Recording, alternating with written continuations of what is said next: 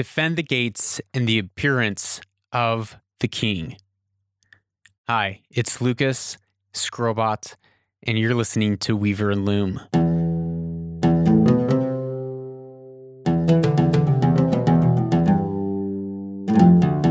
So we've been talking about the city gates of old Mesopotamian ancient cities for a few days now. And there are different activities that would always happen within the city gates, and was really the lifeblood of the communities back then and the cities back then. It wasn't just a door, but it was a whole courtyard, a city square where people would gather and there would be monuments and the king would show up and cast vision, which is what we're talking about today. And there would be judgments and executions and legislation that's passed. It's really the heartbeat of the entire community.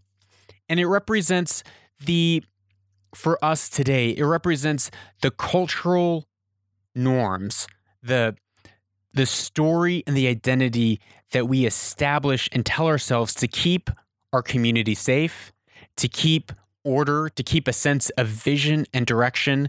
And without our city gates, we are ruined. Just like with Troy and the Trojans, they were not careful to watch their city gates well enough, and because of that, the city fell.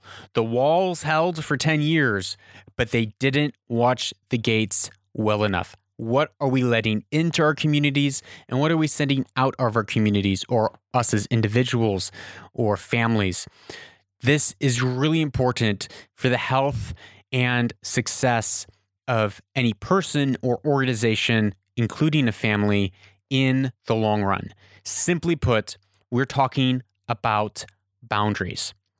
Today, one of the things that happened in the city gates, it's the place that the king or the leader would come and cast vision. He would come and give orations, or she would come and encourage her people and stir them up to go and fight a battle, or to release a decree, or even just to stop and talk with people and hear what's going on in the community. In order for us to have healthy communities, healthy families, we need to have moments where we as leaders are coming out into the city gates, coming out and assembling the community and encouraging and casting vision. This doesn't just fall into one sphere of society. There are 7 different distinct spheres of society. The 7 spheres is the sacred sphere or religion. Then there is family, education. There's the political sphere. There's celebration or the arts and entertainment. Then there is also economy or the financial or business sphere. And the last sphere is the media and news sphere. So there are these different 7 spheres, and we've identified 9 different things that happened at the city gates. So this one kind of falls not into one category completely, but it kind of straddles 2. And the 2 that I feel that it straddles would be family, because as families, we are leading. There is a head of the family that is casting vision, that's saying, this is where we're going. This is the direction, encouraging and stirring up. Also in organizations and in business, this happens. We are stirring up our employees and casting vision of where we're going and why.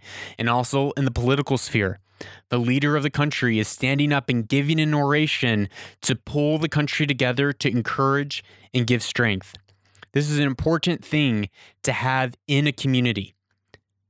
And it's important to have in your own life. As individuals, we leak vision. What that means is we get a vision of where we're going, and today I have it before me. I get it. I know what we're supposed to do. I see why we're going in this direction, and then I wake up tomorrow after a bad night's sleep, and I don't even know why I'm alive on this earth. I've lost vision. I have to stop and I have to remind myself and orate again and say, okay, this is where we're going, and this is why.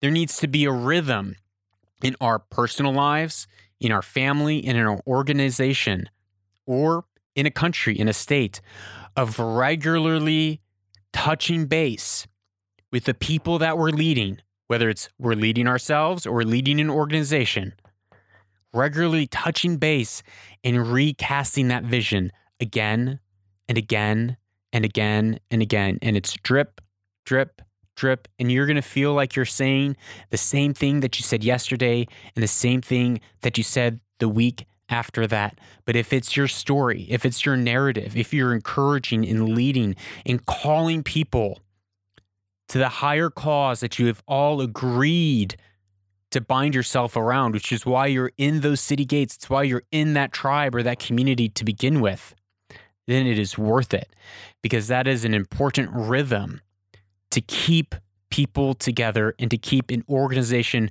moving forward in health and in wholeness. So today, the exercise, just like we have been doing the last 3 days, is we're going to stop and reflect and meditate on how do we want to be giving our orations? How do we want to be gathering people and casting vision? What's the rhythm that we should be doing that in? What's the manner that we should be doing that in? What's the message? And some of that message is going to come from what's our sacred space? What are our monuments? What are our points of celebration that we have? And how can we structure and encourage and give vision to those around that we lead on a regular basis? So take some time, and as things come to your mind, things that you can do or things that you aspire to, values that you have in your leadership, in your oration, stop and write those down. After you've done this, begin to reflect on what have you currently been doing? Have you been consistently casting vision on a weekly, if not daily basis? Have you been calling people together and showing and declaring and encouraging them in the direction that you're going as an organization? Have you been doing that with yourself? If I were to do this exercise right now, I would not be too impressed with myself. Because even as I'm sharing this with you, I'm thinking, wow, one, I need to do a better job at pausing and telling myself and reminding myself and encouraging myself of the direction that I'm going. And then I need to do that with my family, in my team. I for sure, that is a weakness of mine that I am working on, that I am doing this exercise with you as well, writing down where I have fallen short, where I have succeeded. And that then leads us to the third and final exercise, where we compare and contrast and we see, okay, this is where we want to be. This is where we are. Where have we fallen short? Where have we succeeded? How can we order our lives in a way that has regular touch points of us casting vision to lead the organization or individuals that have been given to us to steward forward?